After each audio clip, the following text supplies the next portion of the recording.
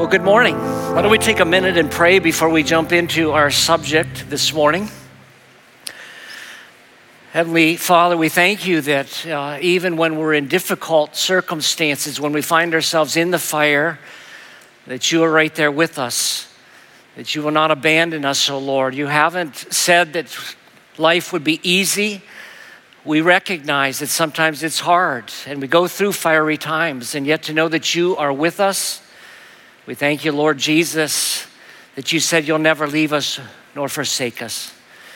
And as we continue, Lord, today, this morning, we ask you to speak to us, especially as we look at your word and what it has to say about this very important subject. Speak to us, we pray, in Jesus' name. Amen. Though it might seem a little bit odd to some, I've always been kind of fascinated by the wind. And what I mean by that is that the wind is so incredibly powerful sometimes, but you can't see it with your eyes.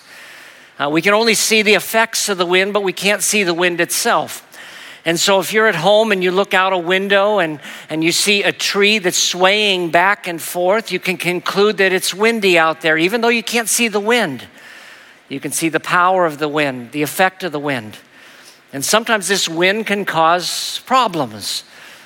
Last Sunday evening, it was very windy around the Morgantown, West Virginia area. And that morning, the next morning, our executive pastor sent me a couple pictures of some damage that took place here at the church facility. Let me show you those pictures. Now, maybe some of you are surprised to see these. You're wondering, well, how is it there could be this much damage to the church facility and you didn't know about it? Well, it's because we're all kind of stuck at home. But the wind can be very powerful, and I understand that the huge panel that blew away on the outside of our facility was held in place by hundreds of bolts. And yet sometimes the wind is that powerful, even though you can't see it, it is powerful enough to cause this kind of damage. And of course, we weren't the only ones that faced damage because of the wind this past weekend. The wind caused some trees to be uprooted. It caused some homes and some businesses to sustain damage. And so the wind can be very powerful, but it's invisible. And of course, the wind doesn't just cause bad things to happen sometimes. It also causes good things to happen sometimes.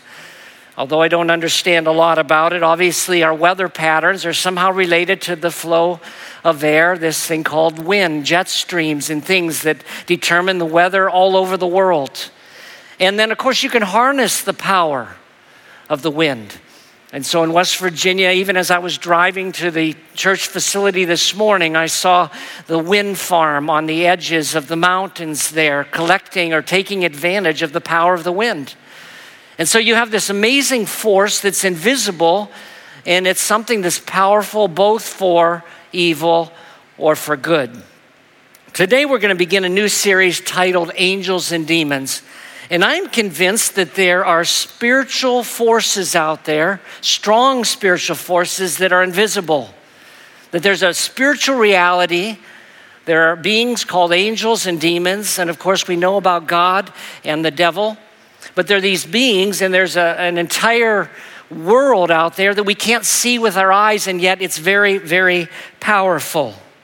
The existence of angelic beings is confirmed all over in the Bible, beginning in the first book of the Bible, Genesis, going all the way to the last book of the Bible, Revelation. We read about these angelic beings, angels and demons, and the effect that they have on our world. Now, I recognize that some people have trouble believing that there are these beings out there that we can't see, especially the devil. About a year ago, someone came up to me and they asked me the question, Tim, you don't really believe that there's a being called Satan, do you? And I said, yes. And he said, well, I thought that was just the name for evil. He thought it was just the personification of evil. He didn't view that the devil or Satan was an actual being. And I said, well, if we take the Bible as the word of God, we can arrive at no other conclusion. That there are indeed angels and there are demons, and there is a demon called the devil. Now, I recognize again that some people have trouble believing that, accepting the reality or the presence of a devil. It's important we believe it, though, because we have an adversary. And we need to be aware of our adversary. Now, I think some people deny the existence of a devil, and I think that's a problem. But I think there's another problem we sometimes face when it comes to angels and demons. And that is that I think sometimes we give them too much credit. And so sometimes I think people think, for example, that every sickness is caused by the devil, which it is not. So if someone sneezes, maybe it's because of the devil. You better say, God bless you, when that happens. They think that when people go through difficulties or trials, that every trial we face, every difficulty is because of the devil, which it is not. Or maybe they look at the fact that they give in to a particular temptation, and instead of looking at it and concluding that they lacked self-control, they blame the devil. The devil made me do it, as the expression goes. And I think those thoughts are an error as well. And so we can give the devil too much credit. We can also give him a little bit too little credit. And there are misunderstandings we have about angels as well. Lots of questions people have about guardian angels, for example. What exactly is a guardian angel? And what are seraphim and cherubim? And what's the difference between them? Also, I think people have misunderstandings about this idea, that they think that when somebody dies, he or she becomes an angel. And so occasionally I'll read in an obituary where someone will say, so-and-so received their angel wings. Now, I don't know if they're just being kind of symbolic there or if they actually believe that happens, but we know from the Bible that people never become angels. Angels are an entirely different type of being that God created, very different than people are. And so there are a lot of misunderstandings, I think, that people have related to this subject. The main thing that I'm hoping that people will walk away with today, though, is this, that angels and demons do exist and they impact our world. That's the main thought I'm hoping we walk away with this morning. Angels and demons do exist and they do impact our world. Now today, I'd like to just lay a foundation for the rest of the series, and I want to mention a couple things before I jump into our subject. The first is this, that although our whole series is going to be about angels and demons, I'm going to focus a speck more on the demon side of things, or the devil side of things. And there are two reasons for that. One is that I do think a lot of people have trouble believing that they exist. But second, there's a lot in the Bible related to them and the fact that they are our enemy. And so I think we need to be a little bit more prepared when it comes to demons and the devil than we do when it comes just to angels. The second thing I want to mention before I jump into it is that today's talk is going to be a little bit more informational than inspirational. I have decided I'd like this morning to raise 7 questions which I'm going to attempt to answer. Again, I want to be laying a foundation for the rest of the series, and the whole question, all the questions relate to this idea that angels and demons do exist and they impact our world. And so I just want to go through, I've organized today's talk behind these 7 questions, and I just want to go question by question, raise the question, and then give you what I consider to be the answer to the question. The first question that I'd like to raise for us this morning is, what is an angel?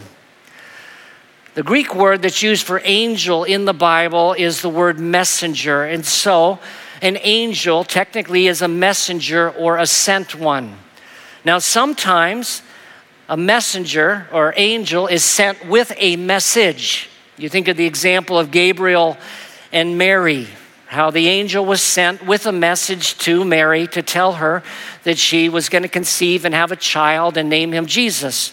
And so sometimes these angels, these messengers actually are coming with a message. Other times they're coming to accomplish something or do something. And both are true about angels, that they have messages and they also accomplish things. And again, they're found throughout the pages of the Bible.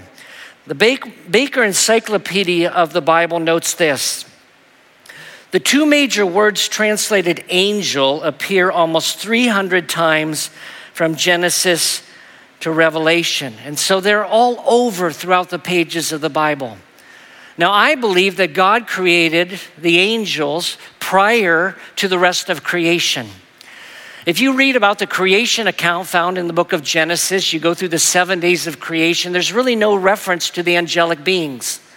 And I think the reason that's the case is that they were already here from my perspective. The angels had already been created.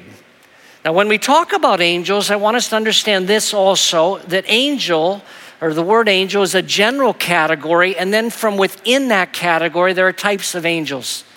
From within that category, we would have what we'd call good angels. Those are the ones that follow God's commands. And then there would be bad angels that we call demons or evil spirits, and that those are a subset of angels. And so usually in the Bible, when you read the word angel, almost always it is a reference to the angels that are serving God, that are carrying out his purposes. Not always. Sometimes the word angel in the Bible is a reference to an evil spirit, but most of the time it is a reference to those that I'd call the good angels, those who are serving God.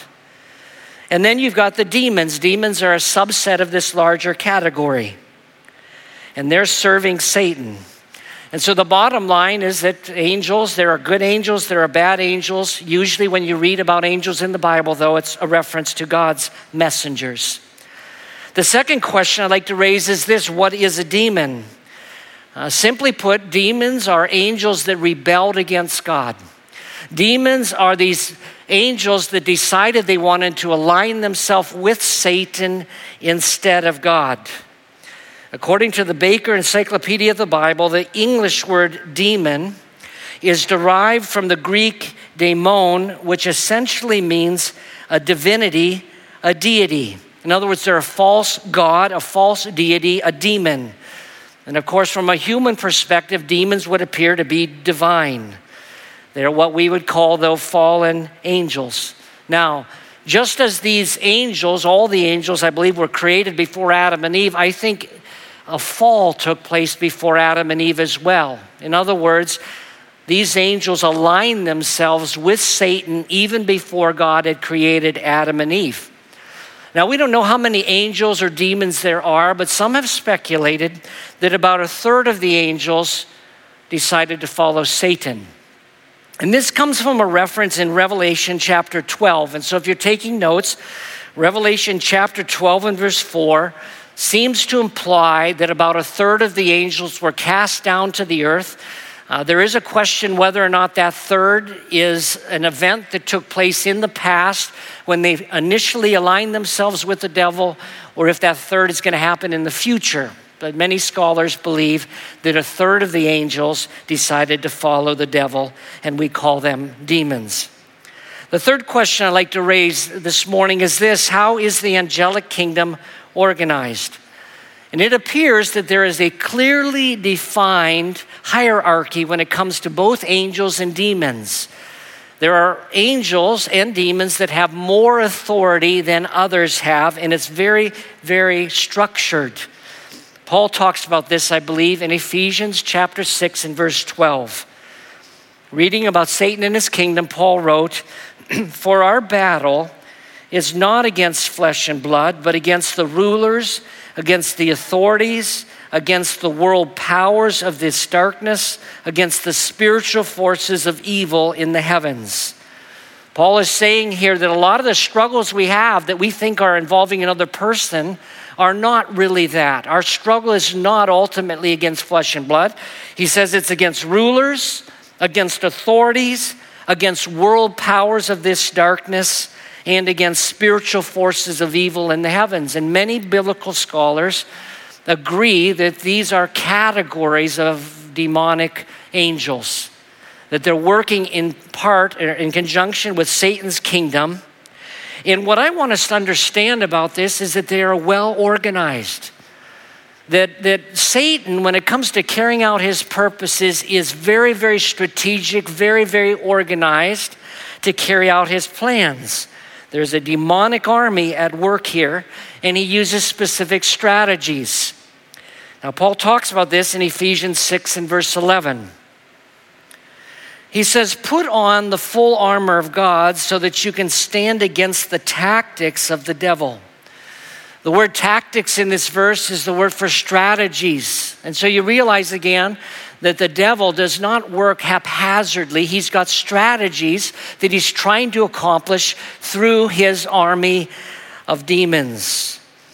It's a very calculated thing. Now, on the positive side, there seems to be a hierarchy of demons or angels as well.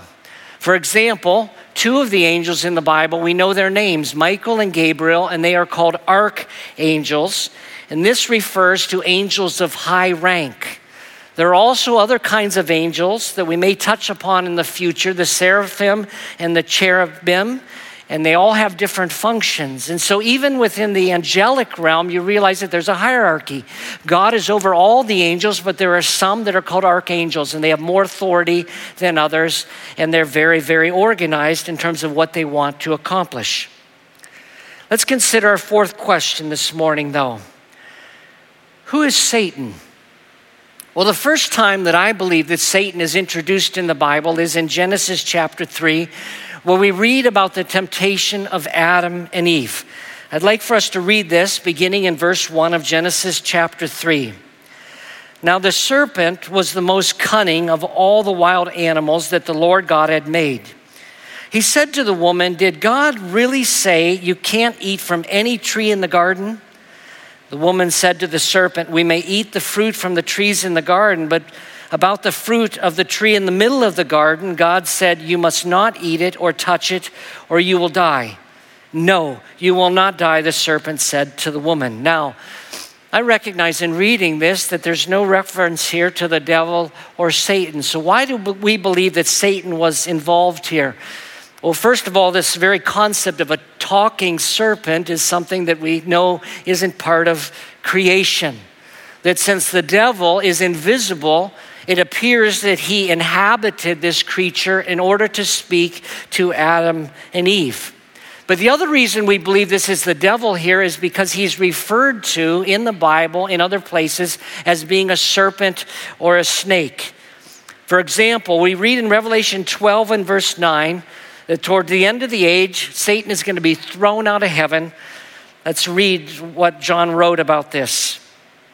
"So the great dragon was thrown out, the ancient serpent who is called the devil and Satan, the one who deceives the whole world. He was thrown to earth and his angels with him." Notice he's called here the great dragon and the ancient serpent, the ancient snake. And this is clearly a reference to the devil. Now, there are two other names, though, that are given to the devil in this verse. One of them is the word devil itself, and the other one is Satan. So what do these words mean? Of course, we're talking about the same individual, this serpent, this dragon, the devil, the Satan. It's one creature that's been created by God. Well, the word devil literally means slanderer. And so we realize about the devil that one of his main functions is to slander or to accuse. He loves to do that. Now, we have an example of this in the Old Testament if you look at the Old Testament book of Job, where the devil went to God and he made an accusation against Job. The accusation went this way. He said to God, "The only reason that Job follows you, the only reason he worships you, and he lives the way he does is because you've blessed him so much. You've protected him, you've put a hedge of protection around him, and you've blessed him in every way. But if you remove your blessing from him, he'll turn on you. He'll curse you to your face." And that was an accusation. It was slander. It was slandering Job's character, and this is something the devil loves to do. He loves to accuse Christians before God. Look at this description that's found in Revelation chapter 12 and verse 10, where Satan is called the accuser of the brethren.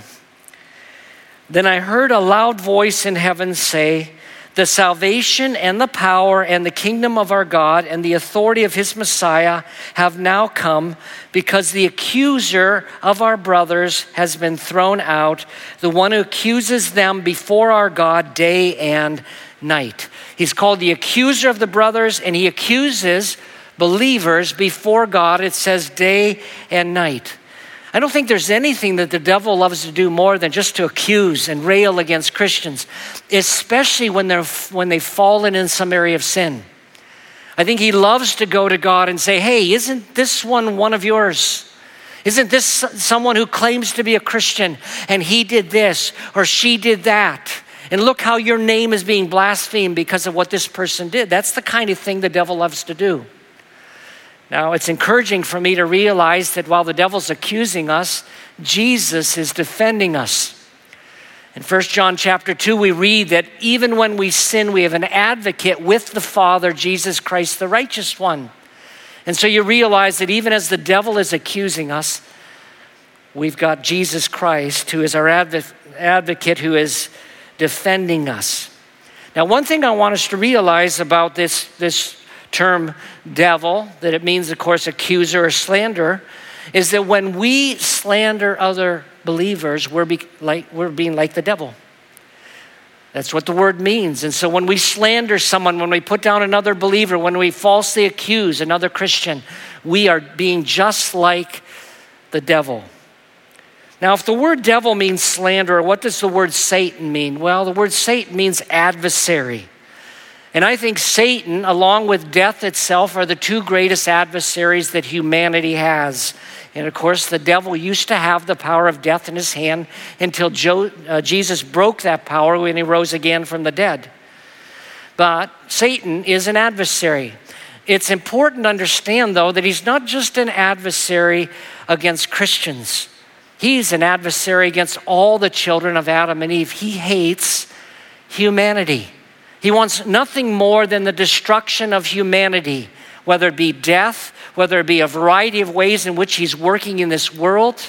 He hates humanity and he goes after them. He goes after Christians particularly. He goes after this entire world and he's bent on destruction. I think he despises the fact that Jesus Christ took on flesh and blood and became a human. I think he despises that and that Jesus died for the sins of humanity. And he despises the fact that one day we're going to be with God forever and ever, a future that he can't enjoy himself. And so he hates people in general. He hates Christians in particular. So how did Satan become Satan? Our fifth question here. Simply put, he became proud. Ezekiel chapter 28 is a fascinating passage. Although it's describing the fall of the king of Tyre. Tyre was an ancient country. Ezekiel 28 is describing the fall of this king. It is doubling as a description of the devil and what happened with him. And you'll see how closely it aligns with the devil. I'd like to read from Ezekiel 28 and then parts of verses 12, 13, 15, and 17. Here's what it says. This is what the Lord God says. You were the seal of perfection, full of wisdom and perfect in beauty.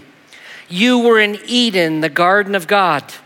From the day you were created, you were blameless in your ways until wickedness was found in you. And here's the point. Your heart, verse 17, became proud because of your beauty.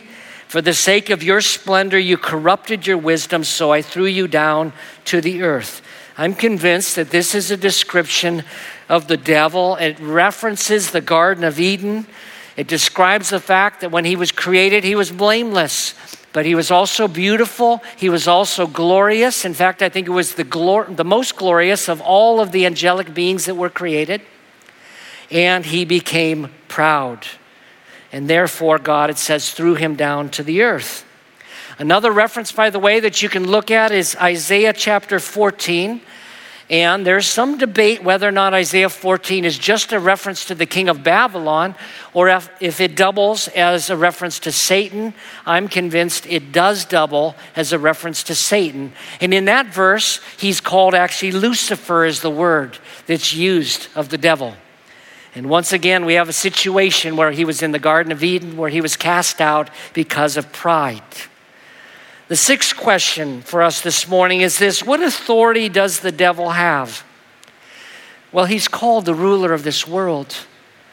Now, I don't understand how this works exactly, but it seems like when Adam and Eve listened to the devil and they gave into the temptation and they ate from the tree from which God said, don't eat from the tree in the center of the garden, that the authority they had to rule the world was somehow passed on to the devil. Humanity still is supposed to be managing the world, but at a certain point, Satan was given the authority to rule the world. And Jesus actually calls him by this title, the ruler of this world, in John 14 and verse 30. Let me read it. I will not talk with you much longer, Jesus is saying to his disciples, I will not talk with you much longer because the ruler of the world is coming. He has no power over me. And so he's acknowledging that Satan is called the ruler of this world. He was coming. He said, of course, I'm greater than the devil. He has no power or authority over me. But that is still what he is.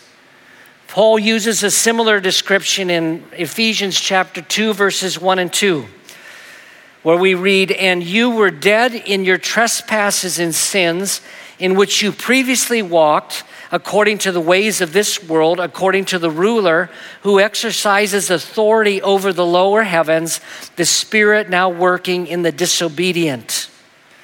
He's describing the fact that all people are born into sin and that spiritually we're regarded here in this verse as being spiritually dead, that we don't have the spiritual life of God in us. We don't get that until we put our faith in Christ. But something that Paul is noting here is that before we become Christians, we are actually part of Satan's kingdom. And we're walking according to what he wants us to be doing, according to what it says is the ruler who exercises authority over the lower heavens. In other words, he's ruling here on the earth. You remember when Jesus was tempted, one of the temptations was that Satan took him on a high mountain and revealed to him all the kingdoms of the world. And Satan said to Jesus, if you will bow down and worship me, I will give you all these kingdoms. Well, I believe that Satan actually had the authority to do that. Now, I suspect had Jesus bowed down, Satan is known for lying, and he probably wouldn't have done it. But in either case, it suggests that he had the authority over the world. And that's very significant for us to realize that he's the ruler of this world. Why? Because Satan is working through the various worldly institutions out there to carry out his purposes. And we need to be mindful of that. For example, he works through the government. I'm not just talking about our government. I think all governments. Satan is working through the governments to carry out his purposes. And sometimes it's through governments that are killing their own citizens. Sometimes it's through deceit in various ways, but he works through the government. I think Satan also works through the education system all the way through to the highest levels of education. Satan obviously is at work within that whole system trying to accomplish his purposes. I think of the entertainment industry as well, where Satan is at work trying to bring about his purposes through these various institutions. And so as the ruler of this world, he's very, very busy trying to accomplish his purposes. Now, what I'm about to say at this point, I think is going to surprise some of you. But I think that the devil, Satan, has more power and more authority than the two archangels we read about in the Bible, Michael and Gabriel. And this is something that you find in Jude chapter 1, beginning in verse 9. But let me set the context for this. Jude, of course, is the smallest book in the Bible. It's located right before the book of Revelation. And Jude was a half-brother of Jesus. But he tells an interesting story that involves the body of Moses. I think of all the people who have ever died, the one who gets the prize as having the most unusual burial was Moses. Moses was buried by God. And he's the only one that God actually got his hands dirty, it seems, burying Moses. But apparently, after Moses was buried, Satan wanted to dig up the body. And you say, why would he want to do that? Well, presumably he would want to bring the body back to the Israelites because he knew that they would worship it, that they'd set up a shrine to it. But before he could dig up the body, Satan was confronted by one of the archangels, Michael.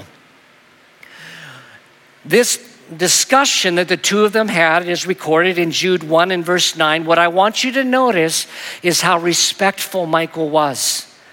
Reading in verse 9, yet Michael the archangel, when he was disputing with the devil in a debate about Moses' body, did not dare bring an abusive condemnation against him, but said, the Lord rebuke you. See how that's worded here? It says he did not dare bring an abusive condemnation against him. He said instead, the Lord rebuke you, because he recognized that the devil had a certain amount of authority and power, that he was this chief angel. And so I see here, even though Satan is evil, I see a certain amount of respect that Michael had toward him. He recognized the devil's authority and power. Now, the reason that Jude told this story was because in Jude's day, there were some teachers out there, some false teachers who were speaking against angelic beings. And so in the verse that comes right before the one I just read about Moses' body, in Jude 1:8, we read, nevertheless, these dreamers likewise defile their flesh, reject authority, and blaspheme glorious ones. It's a reference to angels, in fact, specifically demons here. They're called glorious ones. In other words, these teachers were talking about things they didn't understand and did not recognize the power and the authority that the devil and his demons had. The last question I'd like to raise this morning comes out of this one, though, and it's one that's probably came to some of your minds. Do we have authority over the devil? I think the answer to that question is yes and no. Let me explain what I mean. Last week, I quoted from Ephesians chapter 2, 14 and 15. I'd like to read it again. We read, now since the children have flesh and blood in common, Jesus also shared in these, so that through his death he might destroy the one holding the power of death, that is the devil, and free those who were held in slavery all their lives by the fear of death. And so it says here, Jesus took on flesh and he died so that he might destroy the devil, the one who's holding death. What we need to understand from this verse or these verses is that the word destroy does not mean annihilate here. It means to disarm. It means to bring to nothing. Dr. Zane Hodges explains it this way. The author did not mean that Satan ceased to exist or to be active. Rather, the word he used for destroy indicates the annulment of his power over those whom Christ redeems. Let me read that again. The author did not mean Satan ceased to exist or to be active. That's not what it means. Rather, the word he used for destroy indicates the annulment of his power over those whom Christ redeems. When we become Christians, we are transferred from the kingdom of darkness into the kingdom of light. We're transferred into Christ's kingdom, and so the devil no longer has any authority over us. What I want us to understand, though, is this: he still has power. And he can still exercise that power against Christians, but he has no authority. He cannot tell us what to do. James put it this way in James 4 and verse 7, therefore submit to God, but resist the devil and he will flee from you. The good news is that he has to flee from us. If we resist the devil in his power and authority may tempt us. And by the way, when I talk about the devil, I don't necessarily mean the devil himself. I'm referring to all that he's managing. And so when we say the devil tempts us, obviously the devil's got bigger fish to fry. He's out with more important people and situations. But when we talk about the devil impacting us, we're talking about his demons and his host. But the good news is, if we resist the devil, he will flee from us. And one day, we're even going to judge angels.